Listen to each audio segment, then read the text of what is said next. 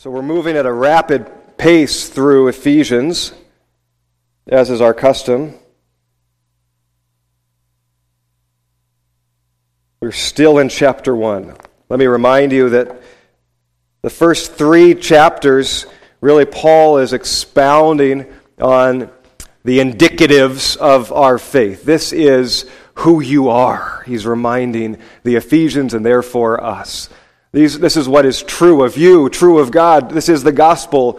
That's the first half. The second half is the imperatives. So then, because of that, in light of that, and who God is, what He has done, what He has promised, and who you are, here's how you live. And there's some powerful things there that we'll glean, and we're drawing and linking connecting the dots and weaving the pages together a little bit as we begin this study. But let's remember that as we approach it and primarily stay in one portion. This was meant to be a letter read in its entirety to the church and received that way, which is why I've encouraged you to read the entirety of Ephesians once a week as a part of your regular reading, just so you capture both. If you just draw out verses out of the back half, powerful applications, but taken out of context from the first half, it may just be another weight of things we must do. We must keep in mind who we are.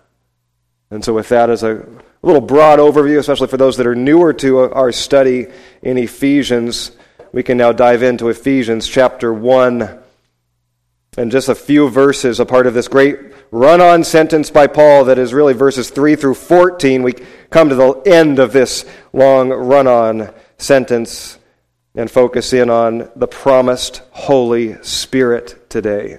Very timely for us. In Him we have obtained an inheritance, having been predestined according to the purpose of Him who works all things according to the counsel of His will, so that we who were the first to hope in Christ might be to the praise of His glory.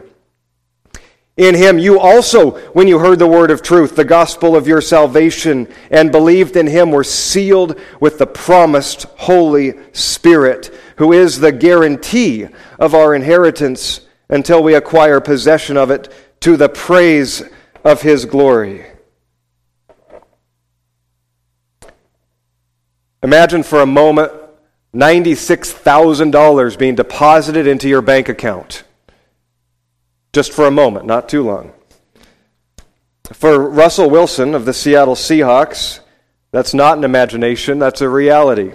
3 weeks ago, he signed the richest contract in NFL history, and he now earns $96,000 a day. Most of us can't even imagine. Fair to say none of us will ever know that experience. Many of us know, on the flip side, what it feels like to be $96,000 or more in debt. Do you remember the story that Jesus told about the man who had accumulated such a massive debt against the king that he could not pay it? Matthew 18. The equivalent of millions, 10,000 talents, meant to indicate an unpayable debt. The king was going to imprison him and his whole family and then sell them in order to recoup whatever he could. But this man went and begged before the king. The king was stirred and moved, and in mercy and compassion canceled the debt, forgiven.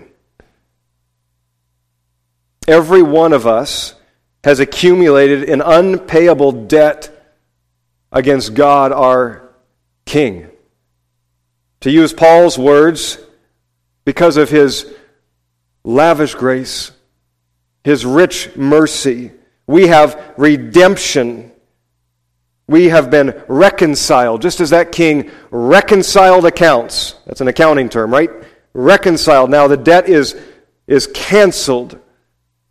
Your balance is firm. We have been reconciled through Christ's blood, the forgiveness of our debt, according to the riches of His grace. Blood, in God's economy, trumps gold and silver and precious gems. Blood means life. And so a life was given. A debt was satisfied. When our life was the only thing that could possibly bring any form of repayment to the debt, Christ died for us, his life in our place, that our debt would be canceled. The Apostle Peter in 1 Peter 1:18 says, you were ransomed then, right? You were bought back, you were redeemed, not with perishable things such as silver or gold, but with the precious blood of Christ, which is like that of a lamb without blemish or spot. It's incredible. This is humbling. It is life-changing. It is worship-inspiring. This is the gospel. We had no hope of climbing out of that debt hole that we were in. We couldn't even afford the interest payment. But God, out of his riches, his love, his mercy, has canceled our debt. He has reconciled accounts. But even more, he has paid our debt. Someone has to pay. And God paid through the blood of his one and only Son. We did nothing to deserve it. We can do nothing to earn it or prove that we were worthy of it. We must only receive it to the praise of his glory. What God wants from us in response to his lavish grace and mercy is not repayment or effort to repay, it is praise. A response of praise. 3 times in this opening chapter in Ephesians, Paul says, to the praise of his glory. To the praise of his glory. To the praise of his glory. That's the response. And so we have a moment to do that in response to this word today. That's why we respond with praise. Prayers sung. Thanksgivings brought to him. The right response to the reminder or the revelation of what God has done for us. To the praise of his glory. But wait, there's more. And no, this isn't a gimmicky late night infomercial. Paul is proclaiming that not only has God reconciled accounts and paid our debt, he has deposited into our account. The balances have been totally reversed. Greater than any Russell Wilson-sized deposit, just as God paid our debt personally, he now has deposited into our account personally. With his very person, the promised Holy Spirit, the third person of the Trinity, is deposited into our account. The balance has been totally reversed. This is what Paul says in verse 13 and 14 of chapter 1. I'm going to read it from the beloved 1984 NIV. And you also were included in Christ when you heard the word of truth, the gospel of your salvation. Having believed, you were marked in him with a seal, the promised Holy Spirit, who is a deposit guaranteeing our inheritance until the redemption of those who are God's possession to the praise of his glory. Our account is not only reconciled from the massive debt that we owed, we are now rich beyond our wildest imagination. That's what Paul will say in chapter 3 when he's praying for the Ephesians. Now to him who is able to do so much more than we could ask or imagine, according to his power that is at work within us, to him be glory in the church and in Christ Jesus throughout all generations, forever and ever. Amen. Our world is longing for and striving after riches and power. This is where we began this series. Maybe a subtitle of it would be Riches and Power, or Rich and Powerful God's Way.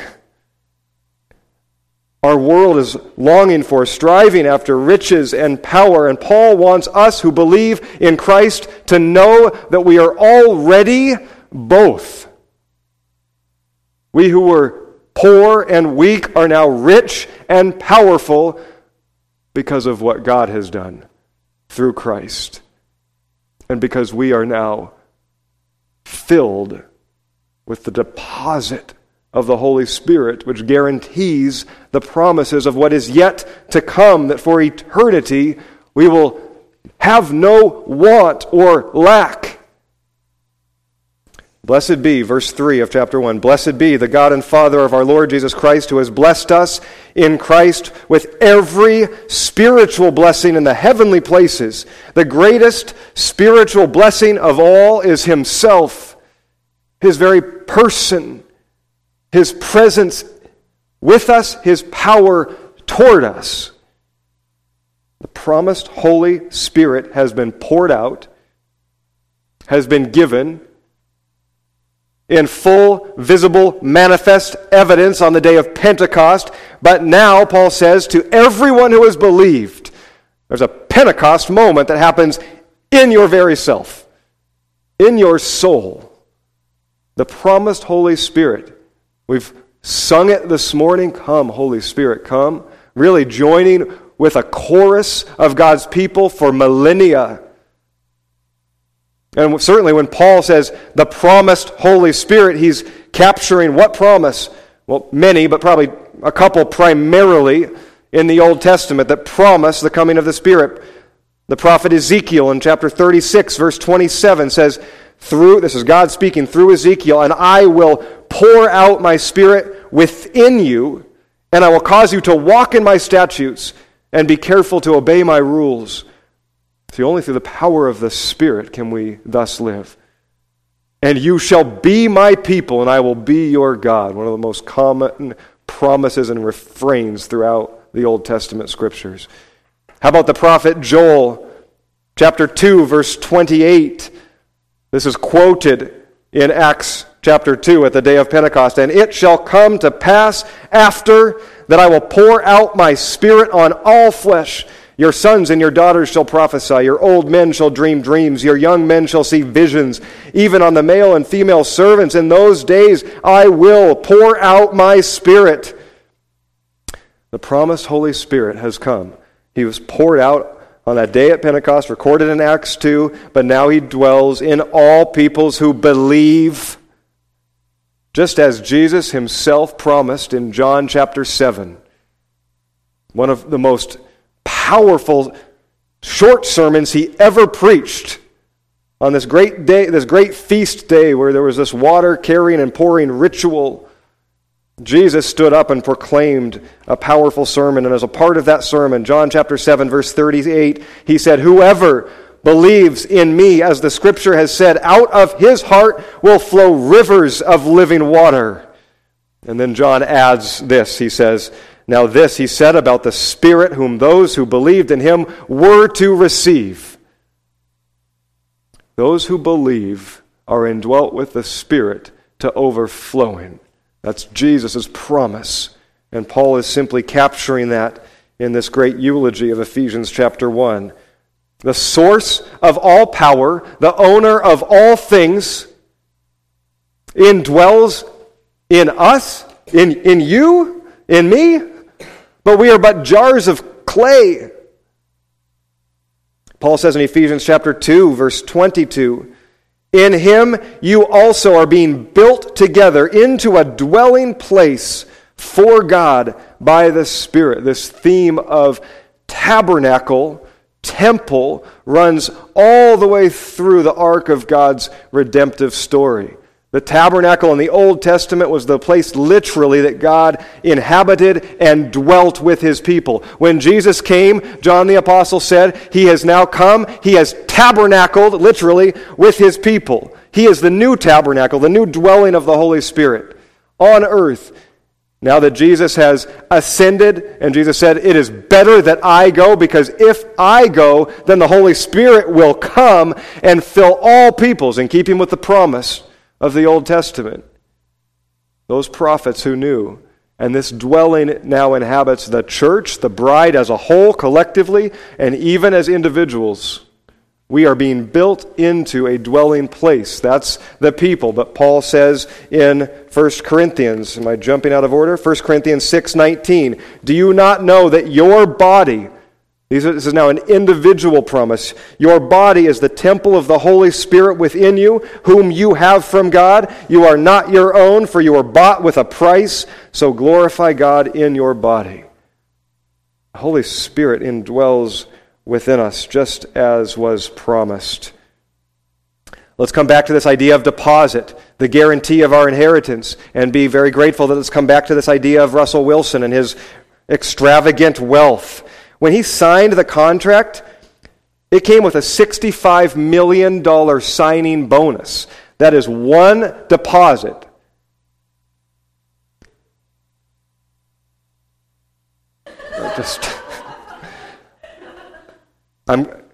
Good job, Russell, for holding out. Just scraped by. A $65 million deposit into his bank account. And that was simply a guarantee of the contract signed, that the rest would come. Again, none of us can possibly fathom this. But when Paul says the Holy Spirit is a deposit, the balances have been totally reversed of all of the promises that are yet to come, that are ours in Christ. At the day of redemption, that's what he says in chapter 4, verse 30, you are sealed with the Holy Spirit for the day of redemption. All those who believe in Christ, everyone, not after you have proved worth, not after you have been a follower for X number of years, or after you have given and served. All who believe are given that same massive deposit, greater than any earthly thing. I remember when I first heard these words from the NIV, that we were given the seal, that the Holy Spirit was like a seal. What do you think came to my second grade mind? I don't know if I want the Holy Spirit if he's some form of marine mammal that eats fish. But if that's the comparison, then I'm in. You know, I think seals are a little bit unpredictable, a little bit wild. It'd be an interesting pet to have around. I'll tell you what, your life would not be the same. So bring it. But that is not the kind of seal that is clearly being talked about. Think of a wax seal on a document, a contract from the king, and the king would have a unique signet ring that he would press into that soft wax and seal as his full authority, his full word, his full promise. That's what Paul is indicating. This is the seal we are marked with. But that word in the Greek is also used for the branding of animals, that ranchers or farmers would brand their animals, burn into their skin. It was also used for the branding of slaves in that day. And I guess with that thought, we are but sheep and slaves. We are God's possession to the praise of His glory. He has marked us, branded us. And while ours is spiritual and these other analogies are external, we should rightly say, but what then is visible in our own life? If we have been marked with the seal, is it not known and seen? More on that in a moment. When the Holy Spirit indwells us, He is the guarantee of the promises yet to come, the guarantee of our salvation, of our resurrection with Christ, of every spiritual blessing in the heavenlies, our future hope. But this deposit, that word deposit in the Greek, can also be translated earnest. I don't know how often we use that word except for maybe in the purchase of property. Earnest money, you pay money that is supposed to be a sign of faithfulness to come through with the promised payment. And certainly we are God's possession. If the Holy Spirit is His earnest promise in us that He will be faithful, that his contract could never be broken. His word will never be broken. In Greece today, the same Greek word is synonymous with engagement, which often comes with a ring, doesn't it? A sign of the promise of what is yet to come, of the vows that will be proclaimed. And so use any or all of those images. It's a rich word and picture of what God has done and is promising to deliver on. Our future hope, the day of redemption. But wait, there's more. It's not only our future hope, it's our present power. We are not poor, we are rich. We are not weak, we are powerful. His power at work within us. The Holy Spirit dwells in us. Do we know it? Do we live like it? Is it visible and evident in our lives? Because Paul prays in this next section that we'll get to, Lord willing, next week, this first prayer in chapter 1. He prays that the eyes of our heart would be enlightened, that we would know. It's both a knowledge and an experience of the immeasurable greatness of his power toward us who believe, the same power that rose Jesus from the grave. Paul couldn't have drawn from a greater example. The person of power is the Holy Spirit. It is our present power, what this promise means, not just our future hope. A.W. Tozer, the famous Alliance pastor and theologian, he said, "No other subject could be more crucial to the church today than the Holy Spirit. I know nothing that inspires me more than meditating on the Scriptures concerning this third person of the Trinity." And certainly A.W., amongst countless others, have meditated on these promises from the Apostle Paul for the last 2,000 years. Could there be any subject more crucial to the church today? He argues that we would meditate upon these promises, shake our head at their majesty, be stirred by what they mean for us.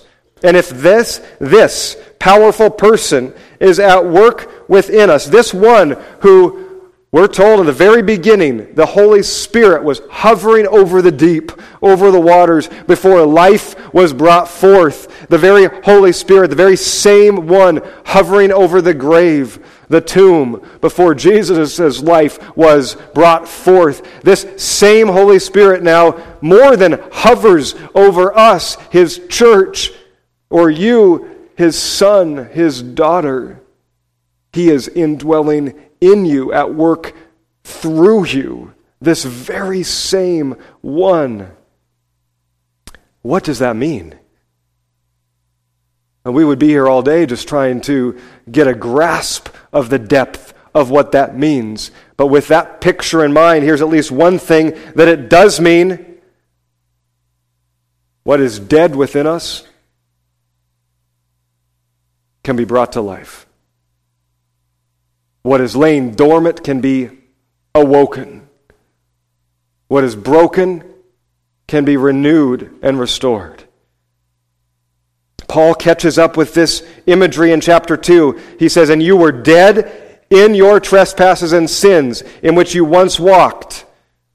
But now, because of God's rich mercy, his great love with which he's loved us, even when we were dead in our transgressions, we have been made alive with Christ." Paul would say in Galatians, "I have been crucified with Christ. It is no longer I who live now, but Christ who lives in me. I died that I might live." What is dead within us? What is lying dormant? What needs to be awoken? This was like center verse, Ephesians chapter 5:14. For the men, and continues to be as we wake up at 5:30 in the morning to be here for study at 6:30 on Thursdays. Paul says in Ephesians chapter 5 verse 14, "Awake, O sleeper, arise from the dead, and Christ will shine on you." What is dead within us or lying dormant in us must be awoken. And to the power of the Holy Spirit we have hope that it can be. What is dead in your life that needs to come alive? What is the work that the Holy Spirit primarily wants to do in evidence, that it would be visible, that mark upon us would be seen in a world that otherwise cannot see him. Love, joy, peace, patience, kindness, goodness, faithfulness, gentleness, self-control. The very work, the fruit of the Spirit at work in us that is the evidence of him transforming us, for many of us lies dormant or dead.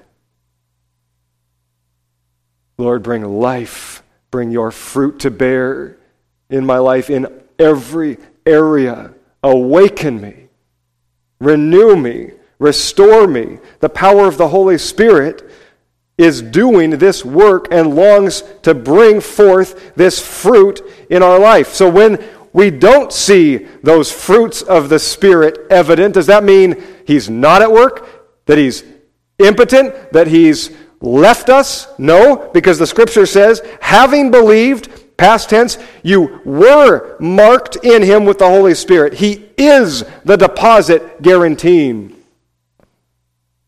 It's not the measure of your faith. Have you believed? Have you believed in Jesus Christ, the Son who was sent, who lived and died for you? You bring that smallest amount of faith, that mustard seed of faith, and say, yes, Lord, I believe. And we often pray, Lord, help me with my unbelief. But if you prayed, yes, Lord, I believe, I'm coming to you, then you are marked with the Holy Spirit. You are indwelt with him as a deposit for the future promises, that he will not leave you nor forsake you, that he will be at work sanctifying you as you also work out your salvation and grow in that process of sanctification.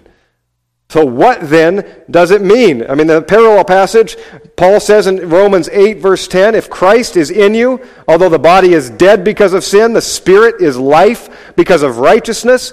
And if the Spirit who raised Jesus from the dead dwells in you, then he who raised Christ Jesus from the dead will also give life to your mortal bodies through the Spirit who dwells in you. See those parallel passages? It keeps proclaiming in harmony the gospel. So what then is going on? If the Holy Spirit dwells in us, why is it not more evident? Do we conclude that he's now impotent? Or is it more likely that we are ignorant? If A.W. said, no other subject could be more crucial to the church today than the Holy Spirit. He wrote those words 70 years ago. Has anything changed? Would they have been just as accurate 100 years after Christ was risen and ascended? But Paul also seems to indicate that we need more and more of the Holy Spirit, doesn't he? In chapter 5, verse 17, therefore do not be foolish, but understand what the will of the Lord is. Do not get drunk with wine, but be filled with the Spirit. What does wine do when you become drunk? It influences mind and thought and body. That's the parallel. Instead, be filled with the Spirit, that he would influence mind, soul, body. He's our influence. Be filled with him. But that word that's translated there is present active. Be being filled. It's an ongoing action. So what then? Does the Holy Spirit leak? I mean, we are jars of clay, so our vessels likely have some gaps or some holes, or if maybe we were broken and patched back together. So I guess it makes sense that he would fill and then would leak out, and kind of need to just keep being refilled, like my neighbor's rain barrel that sits underneath. Instead of fixing the gutter, a rain barrel is now underneath it. And maybe we're like that rain barrel, just we constantly needed to be refilled, and then it leaks out. And I don't know, don't press that analogy. That was a pretty poor jump. Be being filled. John Stott says, wherever one looks in the church today, there's an evident need for a deeper work of the Holy Spirit. Do you see what I'm trying to do in the context of reconciliation? How do we reconcile this thought of we have the Spirit, we've been marked with Him, deposited, He indwells us. God doesn't hold back. So how then do we need more of the Spirit? When Paul prays in chapter 3, that you may be filled with all the fullness. That's what he's praying for the church, that you may be filled with all the fullness of God. So then we're not yet filled with all the fullness of God. I think one of the best ways I've heard this described, just from a slightly different angle, is it's not that we need more of the Spirit. Perhaps God doesn't yet have all of us. And that depends on us. Using the imagery that is used in Revelation of Jesus standing at the door and knocking to be invited in, that He would come in and dwell and fellowship and eat. This picture of Jesus, the key holder of every lock, let alone the power to break down any door or any wall. And He even proved after His resurrection He didn't even need that. He could simply come and go as He willed. But that picture of that Jesus, that risen, powerful King, is standing and knocking, awaiting an invitation. If that is a picture of Jesus, then wouldn't it stand to reason that the Holy Spirit is also waiting for an invitation to fill every room of our home? As He has been invited in through the simplest amount of faith, and we are indwelt with the Holy Spirit.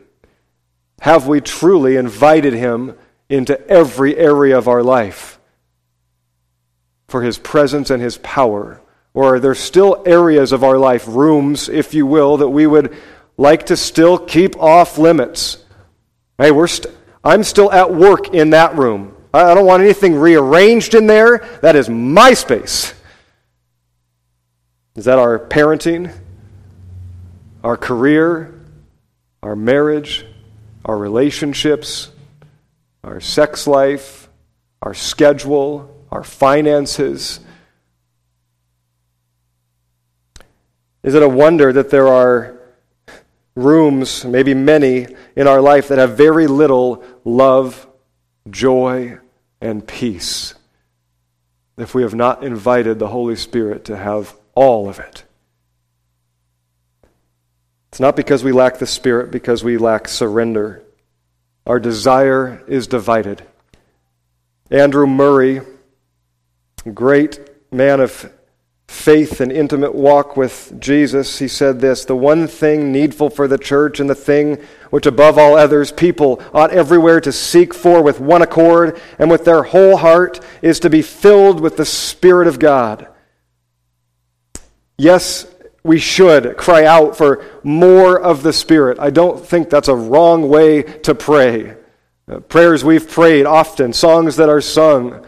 But let us also be praying that we would know Him more. As you'll often hear me say or pray, we don't need to say, Jesus, be here, or Holy Spirit, come. We need to pray more accurately, make us aware of your presence, Holy Spirit.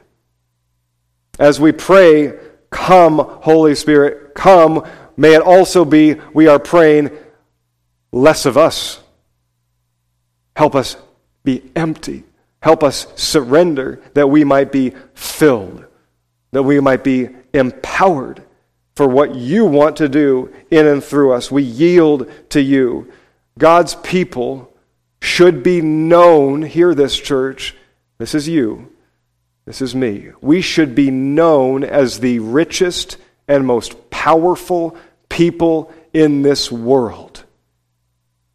And it has nothing to do with our bank account, or how many people call us sir, or say how high when we say jump. That's not God's economy. The richest and most powerful people in the world, and you are them, and you know others that model this, and you shake your head. They are the people who cannot be shaken by anything. They know who they are. They are sons and daughters of the King. This life is a mist. It is temporary. but the one to come is eternal. And we're on our way. And in the meantime, we have a hope secured. We have the power and presence of the living God with us. When things don't work out according to our plans or our hope, even ones that we've tried to align right with the Lord, and yet they crumble, we grieve, we mourn, we wonder, but we are not shaken. The richest and most powerful people in the world have joy in the midst of trials. They have love in the midst of persecution. They have peace in the midst of every storm. They live with freedom, though they would be trapped and imprisoned.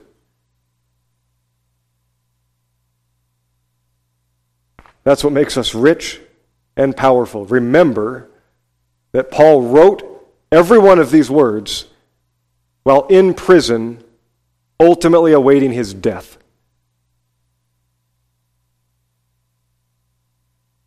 I'll join with Paul and make his words into a question for us as we head into response. Have you not heard the word of truth, the gospel of your salvation? Maybe I'll use a word that I would use with my kids. I hear you, Dad. Yes, but you're not listening. Because you've heard the gospel today. I pray that you would hear it every time you gather. Are you listening? Have you not heard the word of truth, the gospel of your salvation? Have you not believed? Then you are marked in him with a seal. You have been filled with the Holy Spirit. Never question it. This morning, be reminded of it. We pray, Lord, renew us again as we come to this table for this insignificant earthly meal, but reminded that it is a powerful spiritual meal, that all has been done. We come hungry and thirsty, as we have sung, for his righteousness. And Jesus said, those that hunger and thirst for my righteousness will be filled. We have come to believe. We are filled with the Spirit. Now, are we aware of areas in our life, maybe you just work on one room today, that you know you have not yielded to the Holy Spirit? That door is still closed. And as we come to this table, if we are going to make prayers that say, I'm hungry and I'm thirsty for more of you, fill me, forgive me, Lord. Your life has been given for me. Then is there one room or one area that we also then need to open access, surrender control? You've been clinging too tightly to managing and working that out, to reordering things, to getting it clean enough, then you can open the door. Holy Spirit, have rule and reign. I want love and joy and peace and patience and all the rest in all of those areas of my life, and it's not happening with me in control. May it be you. Fill me again. Let me end with a statement that I wrote and then preached over a year ago when we began our study in Acts. And as we continue to march toward Pentecost, I believe the Holy Spirit isn't restrained or constricted by dates on a calendar. So Holy Spirit, make it a Pentecost moment for some here today, that you would pour out upon us in manifest way, that we would know your love and your healing power as we see Jesus more fully. All the Holy Spirit really wants to do is help us to see Jesus more fully. So Holy Spirit, help us as we come to the table. Help us as we sing. Help us as we pour out our heart's cry for all those that are in transition and hardship and difficulty. Give us your peace, your hope, your joy, your love. Fill us with your power, we pray. Here's what I wrote. Perhaps the most important thing we will ever do is to come to believe and to know that the Holy Spirit of God is present and active in our world, in the church, and in our lives And yes, He desires to fill us, to empower us, to come upon us, and to manifest Himself to us, not just once, but often, for the glory of Christ and the fulfillment of His mission to be known and worshipped by every tribe, every tongue, and every nation. To Him be the glory forever and ever in the church and in Christ Jesus. Amen. Team, come. If you're newer to our body, I've been hinting at it throughout. We respond to God's Word. We do so by singing prayers.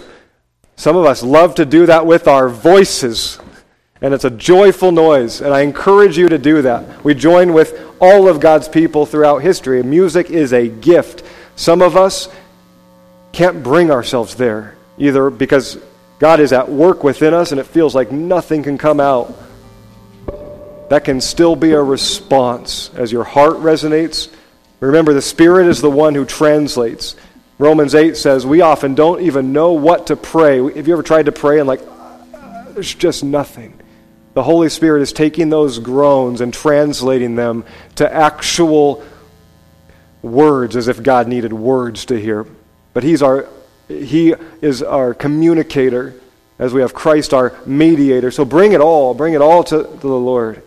Let this praise bless you or join with it, and proclaim these prayers as your own, not just as words that may or may not be familiar.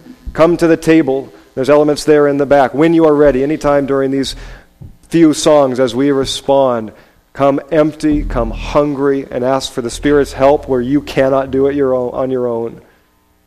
If you need prayer today, one-on-one, if you come and sit here, I'll come pray with you, or others, or part of our prayer team can come and pray with you, or you can find me afterward. Just feel like God is really at work and wanting to do even more if we will yield to Him to be filled. So let's invite Him to do that, and let's give in response all the ways that He is asking us to give.